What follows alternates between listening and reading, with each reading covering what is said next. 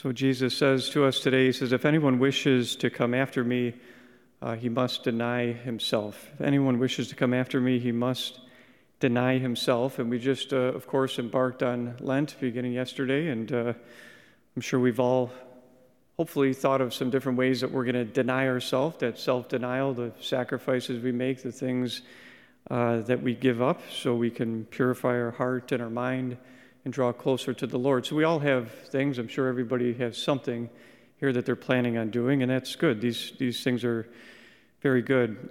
I would just suggest, though, I think there's even a better. Those are called voluntary penances, and I think there's even a better. And spiritual writers talk about this all the time. There's even a better penance for all of us. So don't get me wrong; those things are good, and we give things up from our own will. But there's also those involuntary penance, those acts of denial that come to us each and every day. And those are even better because those are the things that, from God's will, His permissive will, His providence, that He gives us day in and day out that can help sanctify the soul. So self-denial, voluntary, great. Self-denial, involuntary, I think is even better. And we have so many different examples of this. I mean, it could be as simple as the cold weather or the food that's presented to us each day, not to complain about that, to receive what's given to us day in and day out. It could be a person that walks into our midst that might be a little bit challenging, or somebody I live with, or family members, this, that, and the other. It could be,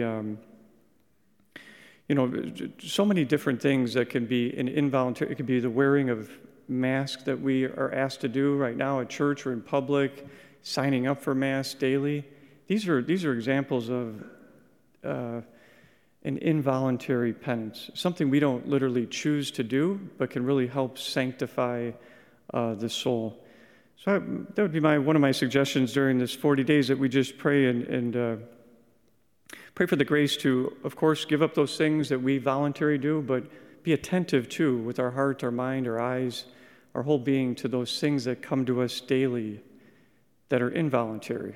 It's something that I don't choose, but I think it's more strongly in line with the will of God rather than my own personal will, those involuntary penances that come to us daily.